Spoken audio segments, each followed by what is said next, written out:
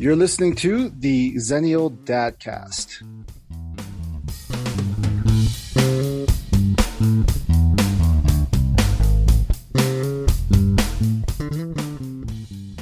Hello, everybody. This is Mo.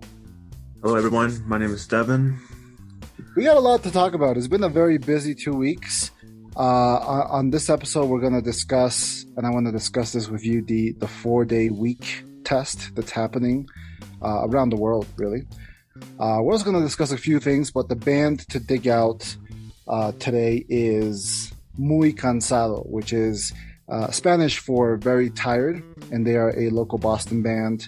I don't believe they're active anymore, but they have 3 records on Spotify, and they've just been this band that's been on my peripheral, on the periphery of my music listening journey. So they're a cool band to check out. Okay, cool. So I was gonna say, do you listen to a lot of Spanish music there in Bolivia, or do you just keep it the same as usual when you're back here? The same as usual. Really? Well, Nice. no, that's not completely true. So I told you I recently joined the band, and Right. and some of the covers we do are like Latin rock tunes, Oh, damn. and they're really good. Like there's a lot of bands that I Is have it hard?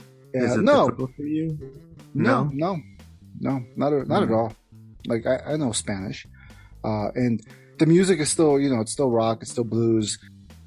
We have a couple of things, right? I want to talk about the 4-day week experiment, but before we get to that, we got to digest 2 things: Right. the Chili Peppers record and the Oscar slap heard around the Will world. Smith and Chris Rock. Oh, man. So- I didn't think you guys would find out about that over there. No, man, I was it's gonna ask fucking you, and everywhere. I was gonna ask you, hey, did you hear Will Smith slap Chris Rock? But now I was kind of feeling you would say no. So I'm a big fan of both of those people, but I would say I'm a bigger fan of Will Smith's, just tenure-wise, longer. I've just been a bigger fan for a longer period of time. I understand on that because, with Fresh Prince and the Grown Ups, those 2 movies are like iconic. They're hilarious. They're comedy entertainment.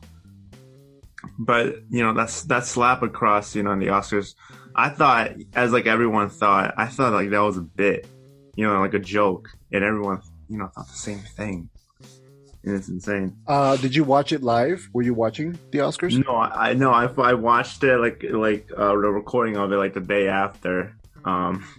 It's literally like I woke up like around like 1:40 in the morning, and I was like just looking at my Facebook, as usual, going through the news feeds, and I see a video like Will Smith. It looked like it was Will Smith slapping Chris Rock, and at the beginning I didn't think it was those celebrities. I thought it was just random people, but then I'm like, oh wow, the caption says Will Smith slapped Chris Rock. It was insane. I didn't know what to think at first. Did you? I didn't either. Yeah. What was your first reaction? Like, what was the first thing that popped into your mind? Was it that it was a joke? You thought it was like a stunt? No, I didn't think of any of that. I was just laughing, and I was like, "Wait, what just happened?" Like, and the fact that the first video I saw was cut out and it was posted. It was just a slap across the face, and then him walking off stage, and nothing more. The video was stopped, and then later on, I finally understood. There was the extended video, the full video clip. It was about Will Smith's wife from some joke. Let's not get into that yet. Let's not get into that. So once you found out that he actually slapped him, like he actually slapped him across the face, what did you think then? What was your initial reaction, opinions, in support? Yeah, what was going through your head as a fan of Will Smith? Well, nothing like that went through my head, to be honest. It's something I was just confused, like why that happened. Like, I wonder like what's going on. And the thing is, like, I never seen them 2 together, and like I'm not sure whether if they're in good terms or if they've been in bad terms before. All that kind of stuff was like coming up to my head. It was like wondering like what happened though. Like, what started that slap, you know? And what do you think now? Now that you know everything? I kind of think it was, I don't know. I kind of think it was like, I don't know, kind of dumb, kind of like, I want to say like over dramatic, over a joke, you know? Dumb for Will Smith to have done it, right? Yeah. I Yeah. thought it was embarrassment for him, and he is embarrassed. But like, I kind of thought that was kind of it was low, you know, for that slap on a comedian. There are, yeah, you know, like after, so I'll tell you my end of it. I found out about it when you did too in the morning. Looking at my phone, I saw a thing about it. Yeah. My first reaction was disbelief. Like I would have accepted that it was a stunt, a practical joke. You know, it was almost April Fool, so maybe it was a Right. stunt. I didn't initially think that it was a real occurrence. And then as you read about it, you look at the footage, and then you hear about, you know, the reaction to the joke, and you see, you know, Will Smith tearing up and the way he was reacting, and how other contemporaries went up to him and tried to calm him down. You Wow. really do. You at first you feel bad for Will, and you're like, well, what could have Chris Rock said? Like, what was going on? What was the thing? You know, what was going on that would lead someone of Will Smith's stature? You know, we're not talking about a young man. He was 50 years old, to react this way in such a public setting where he knows there's cameras everywhere and it's being broadcast all over the world. You know. Yeah. So it's really, really hard to be like, well, God, you know, something must have happened for him to have snapped like that. Maybe not on camera, but maybe there was, you know, like you said, maybe there's some history there, you know? And then you hear it's largely due to a joke that was referencing Jada Pinkett's alopecia. And it boils down to a man defending his wife, you know, in a very, for the lack of a better term, very kind of old school mentality. Mm-hmm. And now my feeling is that he definitely, it's not the right way to react. He definitely screwed up. He's definitely, it's odd because it was his year. You know, he gave the performance. You ruined it. Won his Oscar like it was his year. You know, Will Smith was nominated for Best Actor when he did the Ali movie. And I thought he should have won that because I really liked the Ali movie. You know what's so funny? Not funny, but like I've never ever got to see that one. I know there's a movie called Ali and it's starring with Will Smith. Yeah. Right? I haven't seen that one. I think it's on so good. Netflix. It's so I'm good. not sure if it's still out there. I gotta watch that. I gotta try that. I gotta, you know. It's a really good movie. And it's really the movie he should have won for, in my honest, humble opinion. Hey, I mean, like, I think the movie I Am Legend, I, Robot, like, you showed me that movie. Oh my God. I remember saying, like, I don't think I'm gonna like that movie. But look, we went to see it in theaters. I'm not sure if it was IMAX or AMC, but it was a great movie. And like, you know, watching a movie with, like, one character fighting against robots, you know? Yeah. So on one hand, it's really, you know, it's really tragic to see, not tragic, it's really sad to see someone that you kind of look up to. And hold on, is my son really loud? Can you hear him? Yeah, a little bit, but that's okay. I can still hear you. Okay, cool. I just want to make sure. Otherwise, No worries. I'll tell him to pipe down. So it's really, you know, it's really sad to see someone like Will Smith, someone that, you know, you admire and you actually watch a lot of their work. And, you know, I've been to movies only because they star Will Smith. You know, he's got that kind of pull. Maybe not so much now like he did in the past, but we sort of grew up watching him. And it was a very carefully crafted image, public image that he has, where he's, you know, a rapper that doesn't curse. He's not violent. He's a dedicated actor. He's a dedicated father. All this stuff.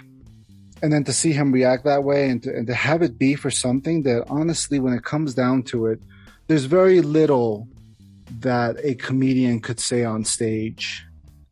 Yeah, I mean, I'm trying to think, like, what could he have possibly said that would make everyone think he had it coming? You know what I mean? Like, what could Chris Rock possibly have said? that everyone would have been cheering for him to get slapped in the face. And that's really the tough part to grapple with, is someone you enjoy, you respect, and having The thing to is, screw up this hard. I watched a video at work. It was one I came across on Facebook, and it was a video of, you know, the guy who hosts owns the Oscars, or, you know, works with the Oscars, was being interviewed, and he was telling his back side of the story of what happened the moment when Will Smith came up to the stage and slapped Chris Rock. No one, like we said before, no one expected it. People thought it was a skit whatsoever, but I think it was just like this. It wasn't one of Chris Rock's just jokes. He never got a chance to say the jokes he was going to say, what he was saying on, you know, during rehearsal. That moment, he was just kind of like, what's it called? Like, I think just warming up and stuff. And then he said that, and then the slap came across, and everything else was just like awkward. It was just weird. He wanted to get off stage, but he didn't. Like, I feel like, you know, in his position, how do you get out of that, you know, awkwardness after getting slapped across the face in front of thousands of people? I don't know what I would do. Whether, like, do I just stand there and wait until the cameras go to commercial, or do I wait until someone tells me to go this way or say something? I don't know. I'd be frozen. All right, so let's wrap up this Will Smith business. I'm still a fan, and I'm curious to see what happens next. But I got into a conversation with somebody where it was clear that they were supportive of the slap. I said, he had it coming. He made a joke about his wife and yada yada yada. Against that, sorry. And I knew right away we weren't going to see common ground, so I sort of backed away from the conversation completely. Mm-hmm. There's just and you know, Chris Rock had a show in Boston, like a Monday. I heard about Tuesday, that. and he got heckled by somebody who ended up getting removed from the crowd and stuff. Mm-hmm. So there's obviously people out there who would be in favor of that kind of behavior, and that's sort of the society we're living in now. It's just everyone's got disgusting, man. Everyone responds the way they want to respond, and it's like, the high road doesn't get its due. Like, I mean, I get like disgusting opinions of when people like this, you know, say stuff about my car, the things I do to my car. You know, it's the same thing. I mean, everyone has a saying on different stuff.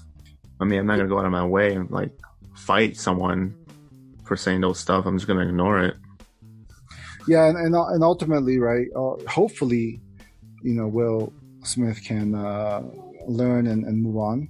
Let's talk about the Red Hot Chili Peppers, man. Have you been listening to the new songs? I have. I just haven't been quite listening to the whole thing. I listened to their first one that, you know, that came out first, which is Black Summer. So let's do this. Yeah, but that came out weeks ago. So let's do this. I haven't listened to the whole thing either. I've just been listening to a couple of songs. So let's do our first impressions, right? We're not gonna do stars or anything, but what do you think? Because, you know, so a little bit of backstory, right? Chili Peppers is another band that Devin and I have grown up with. Similar to Will Smith, when I was a teenager, I discovered them in my regular, you know, listening to rock music and MTV. And I'm a bassist, so Flea was always one of those top center bassists that I tried to emulate.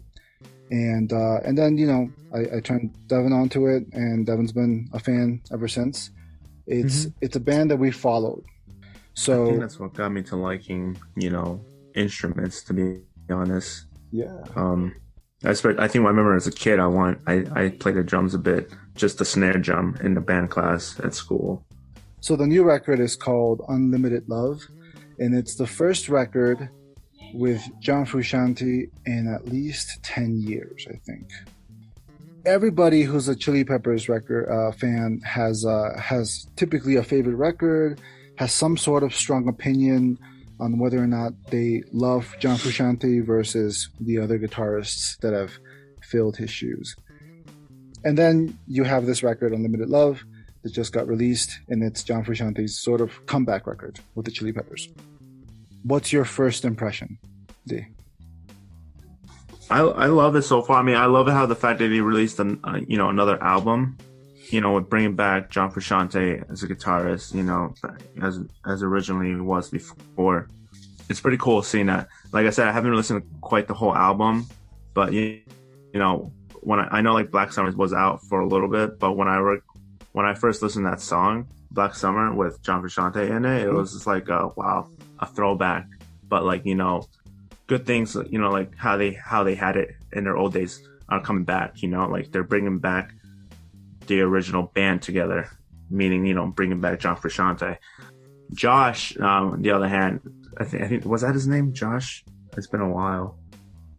From the other guitar player? Yes. I'm looking it up because I forgot his name too. It's Josh Klinghoffer? Klinghoffer, yeah. Klinghoffer. He was also the youngest one too, I believe, right? In the band for a while. Yeah, but relatively, right? He's still a 40-year-old man. He's the youngest. These guys are 50 years old, dude. Like they're all in their 50s. Well, I know that you're on relatively. Yeah. But I'm just saying, like, I think Josh Klinghoffer was like, I think like the youngest one in there out of all of them. But he was also, an amazing guitar player. I've seen the videos of him playing live with the band. He just brings that heat, just like. All right. But you're not giving me what I asked for. So your first impressions is you're loving it. So which songs are you listening to?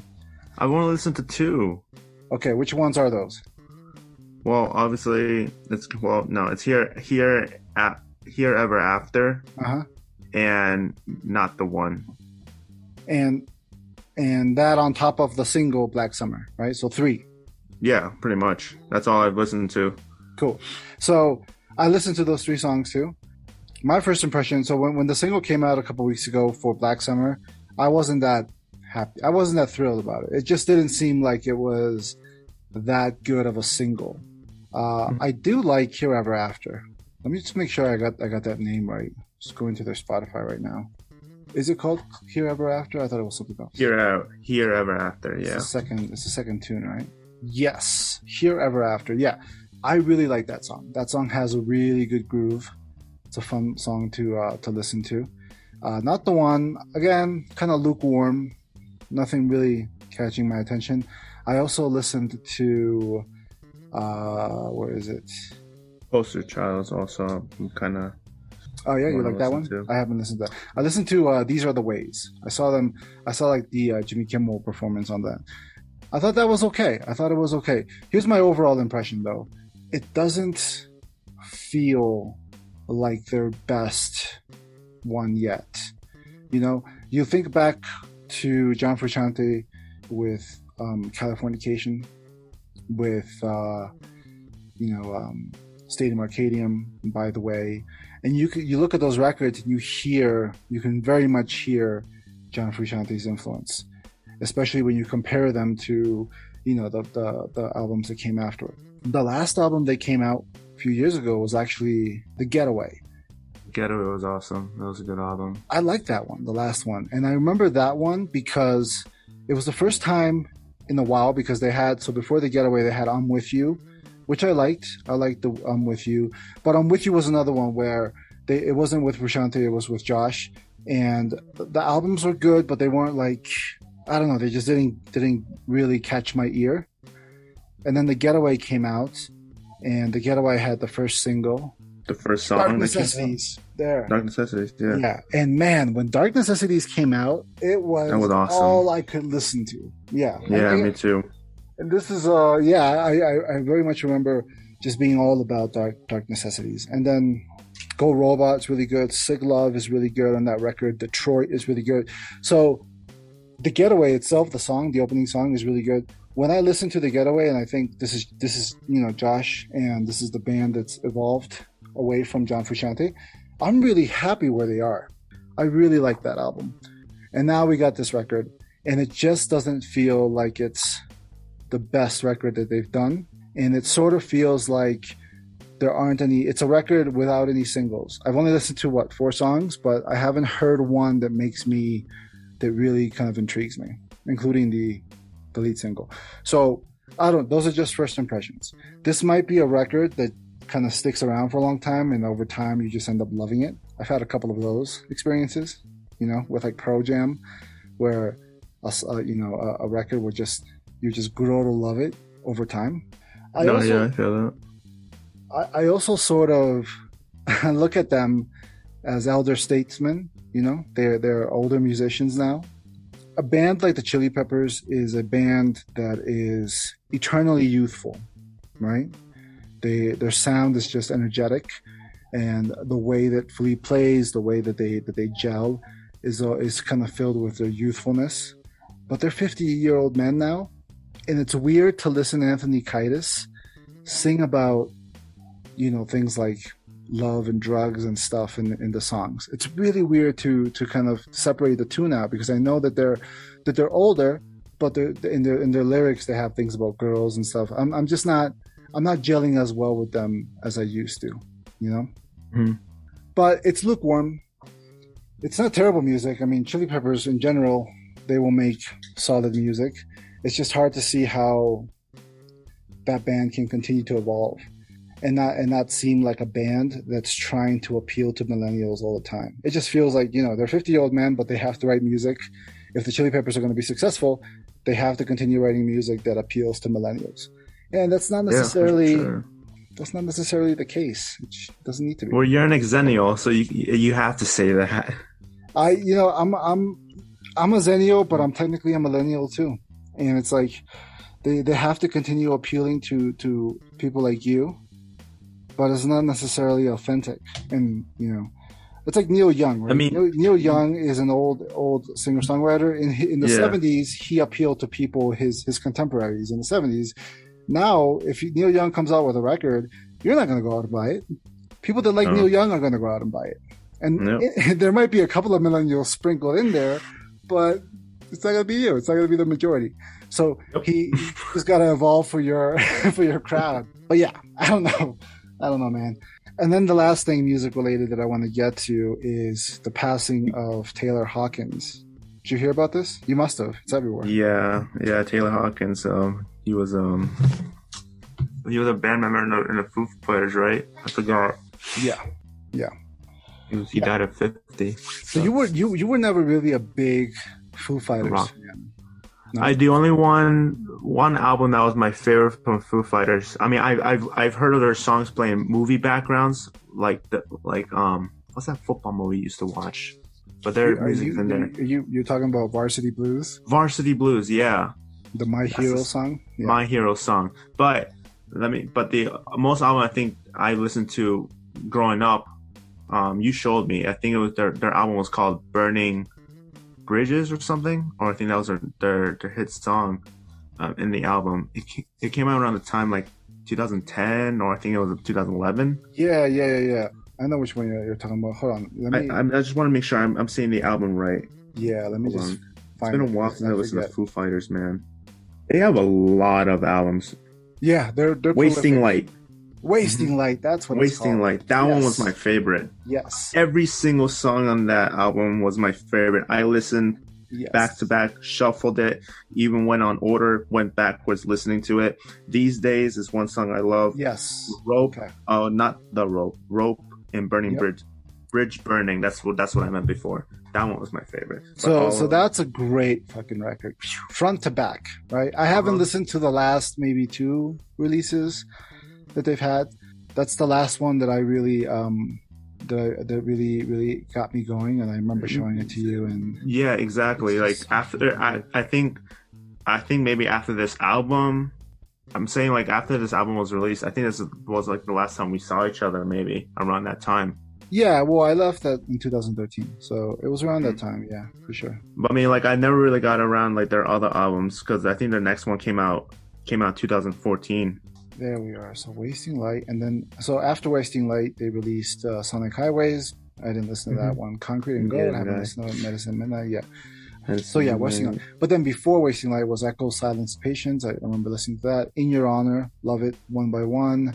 There's Nothing Left to Lose is really my personal favorite. They just released a new one, huh? Yeah, they were on the world tour. That's what's fucking tragic, is that they were in Colombia. They were in Bogota in a hotel. They were on the world tour. and he passed. That's crazy. It's funny because as I'm thinking about this out loud, it's like we're talking about the Chili Peppers, talking about Will Smith, and then now Taylor Hawkins and the Foo Fighters.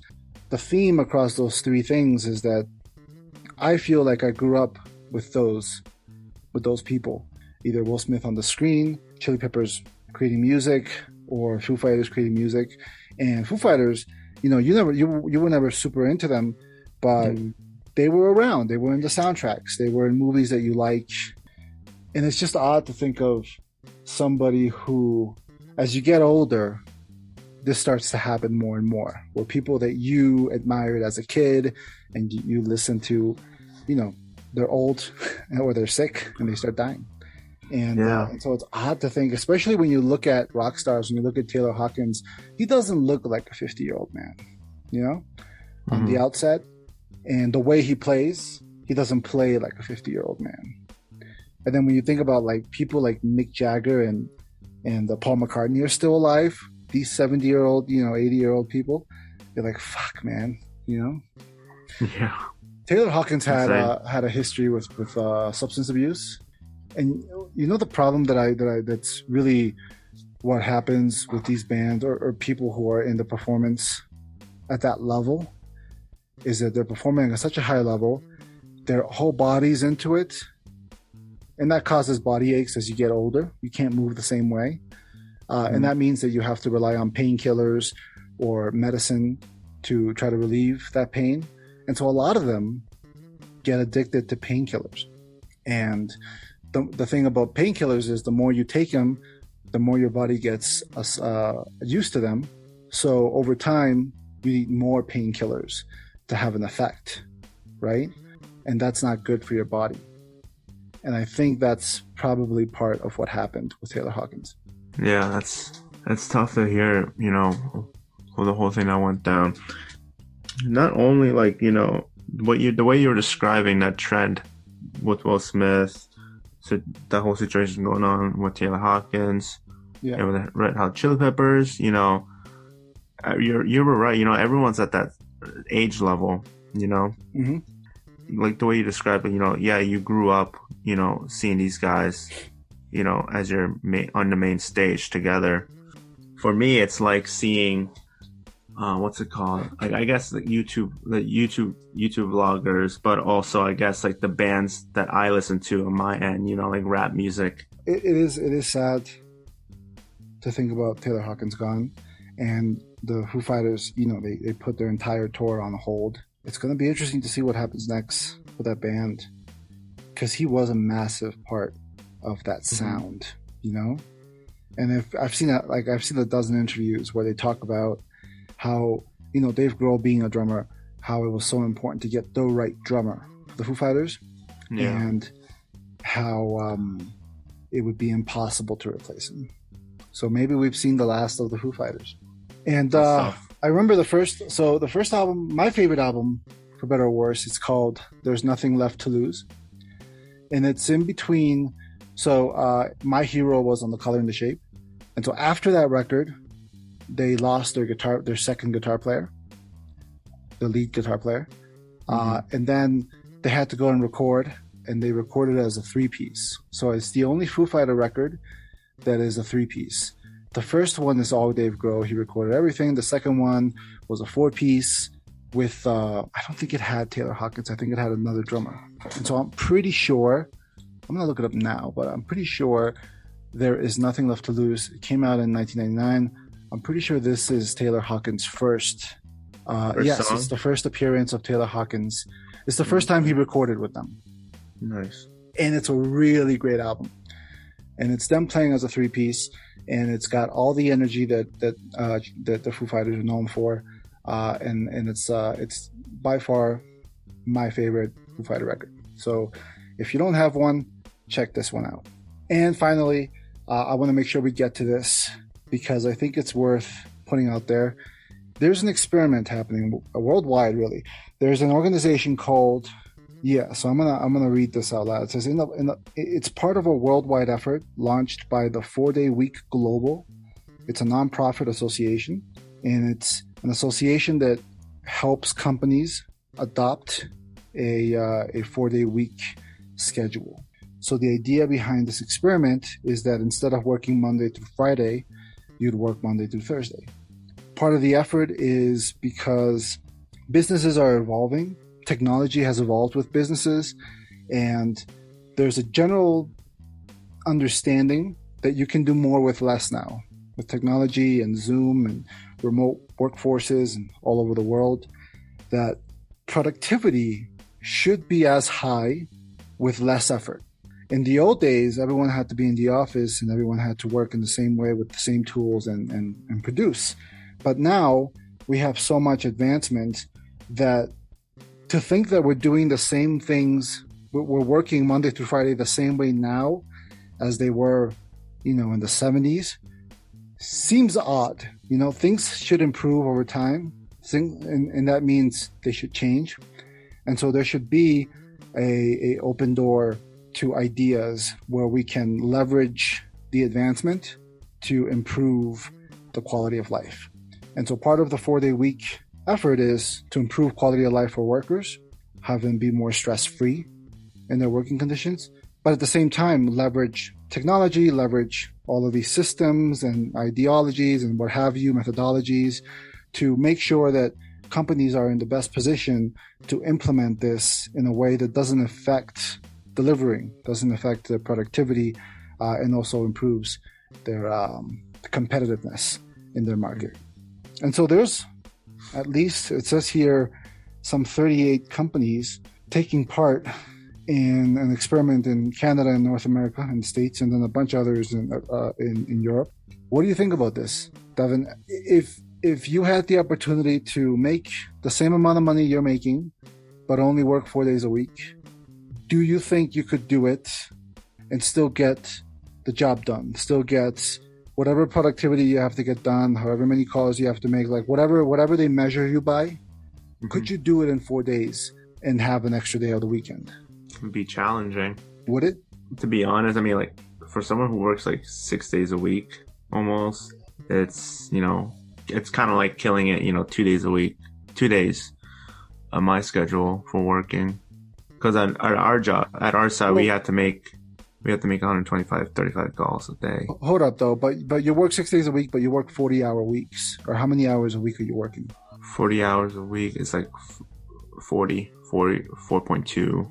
It's 40 hours a week, right? So what this test is saying is, can businesses improve the lives of their workers by giving them an extra day free? But can they still have them deliver on what they do? So it doesn't matter if it's we're talking. So I guess it's my fault. So we're going from 40 hours to 32 hours. So let's say you still might have to work on the Saturday because of the nature of the business, but could you do what you need to do in 32 hours a week?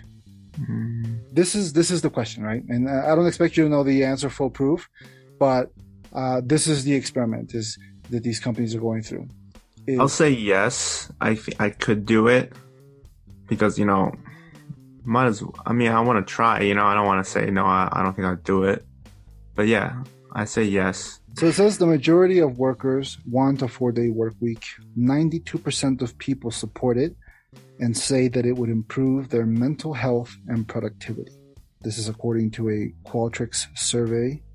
They surveyed around 1,000 people. And it's not surprising, right? It's not surprising that most people would say, yeah, I would love to have more time free, right? The challenge is, how do you do that and satisfy the business needs, right? So you mentioned how many calls do you have to make every week? It's like 135 a day. You have to make 135 calls a day?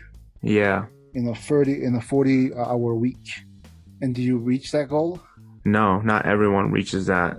So, I think this is a really interesting subject for me because it's all about measuring productivity and how that ties to revenue.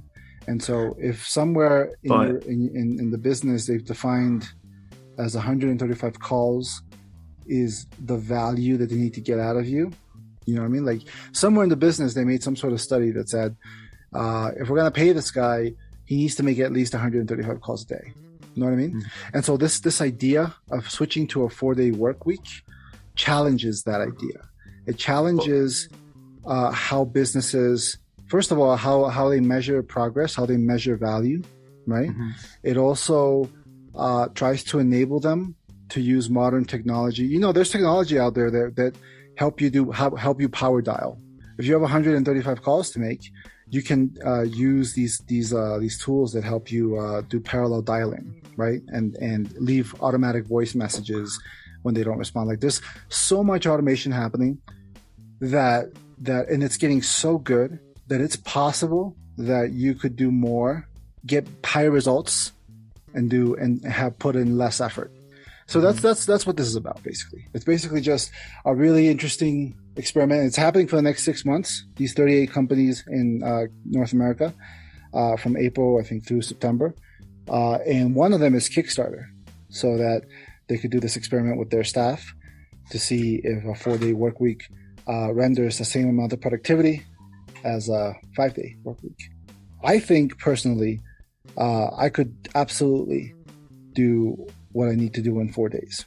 I think that technology just has to be better understood by a lot of these, a lot of company leaders, right? One of my biggest challenges in my role is oftentimes having to explain and learn things for people that are non-technical.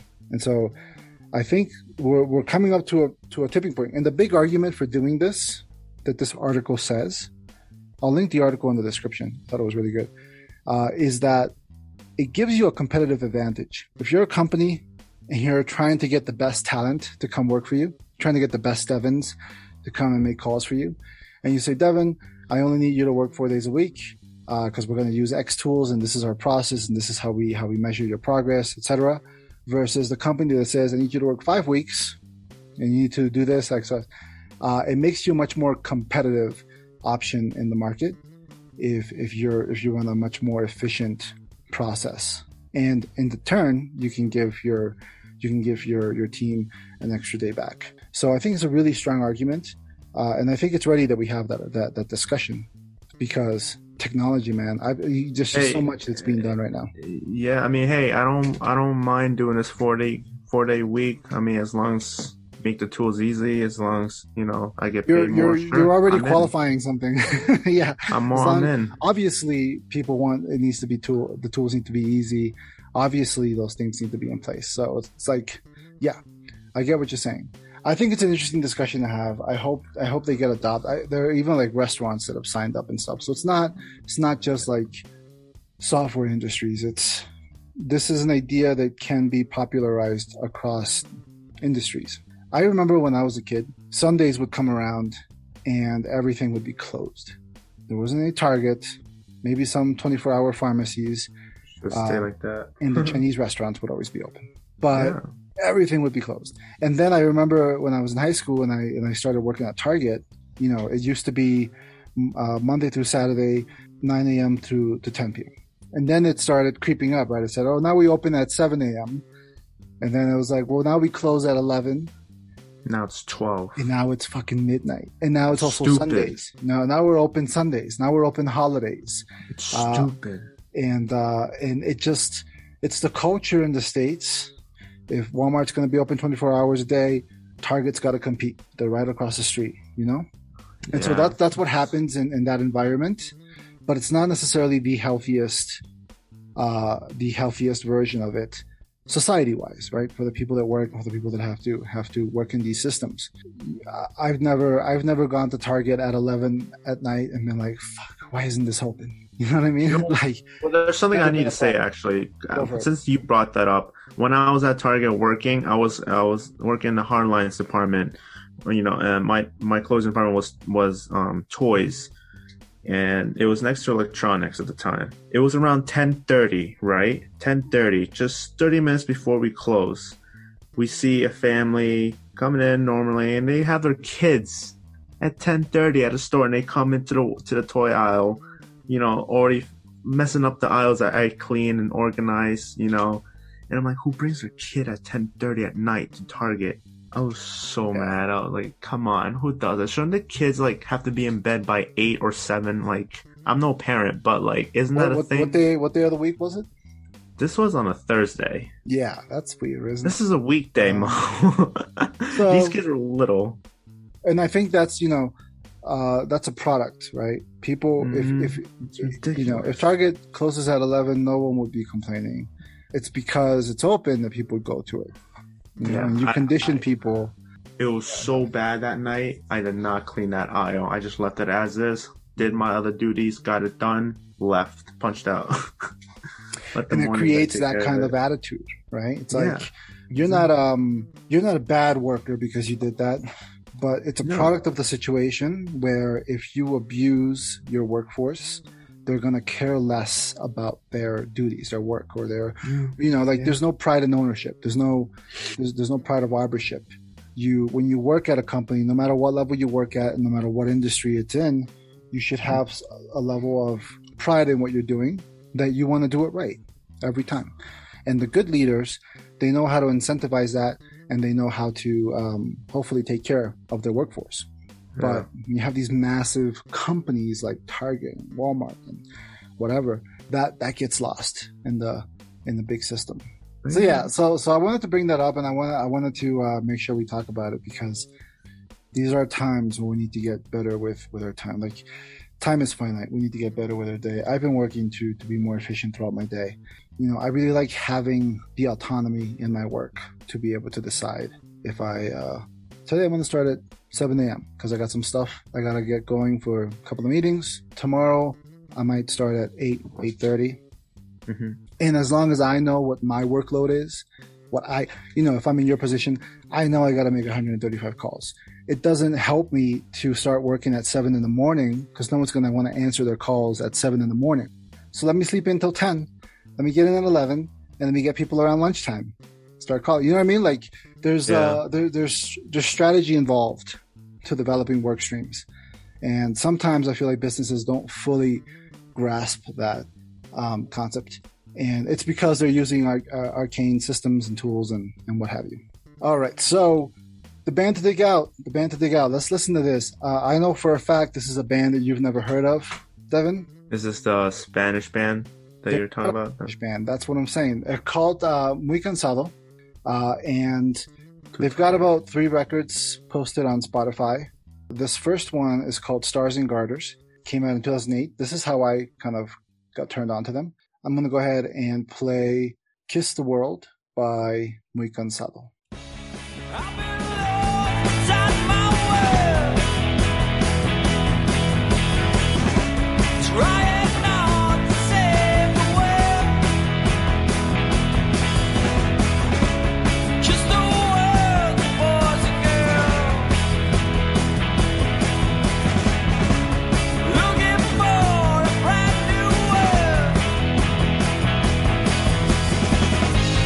And I'm so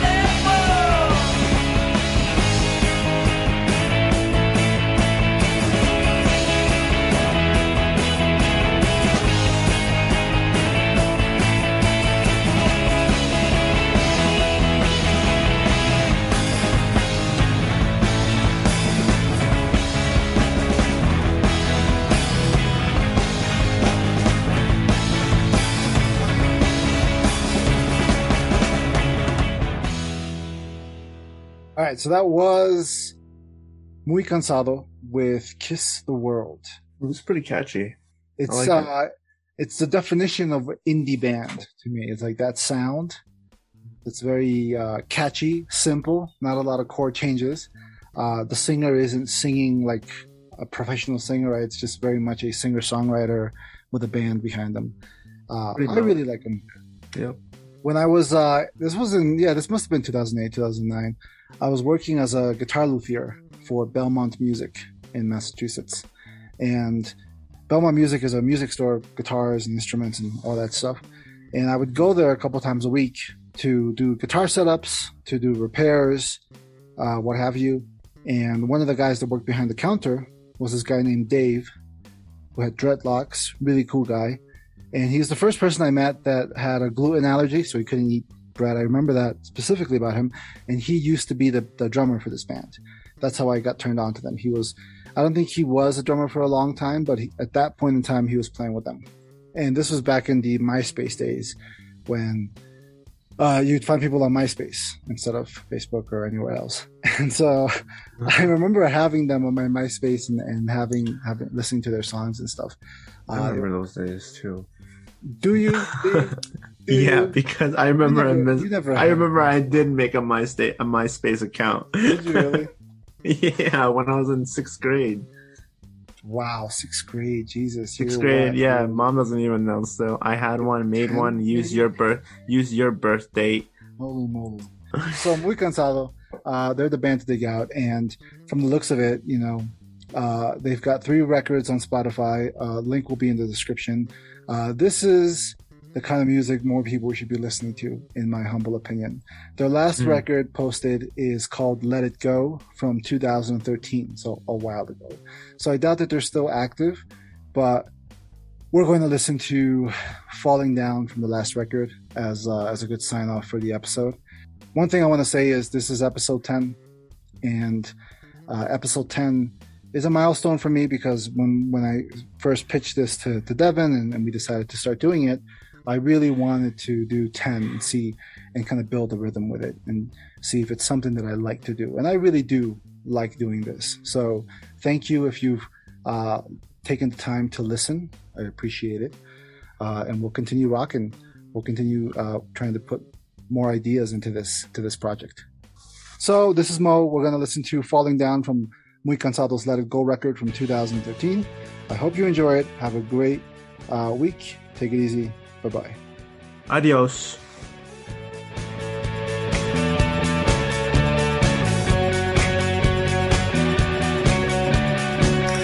All the way by the ocean, all red with the sky lit blue, crashing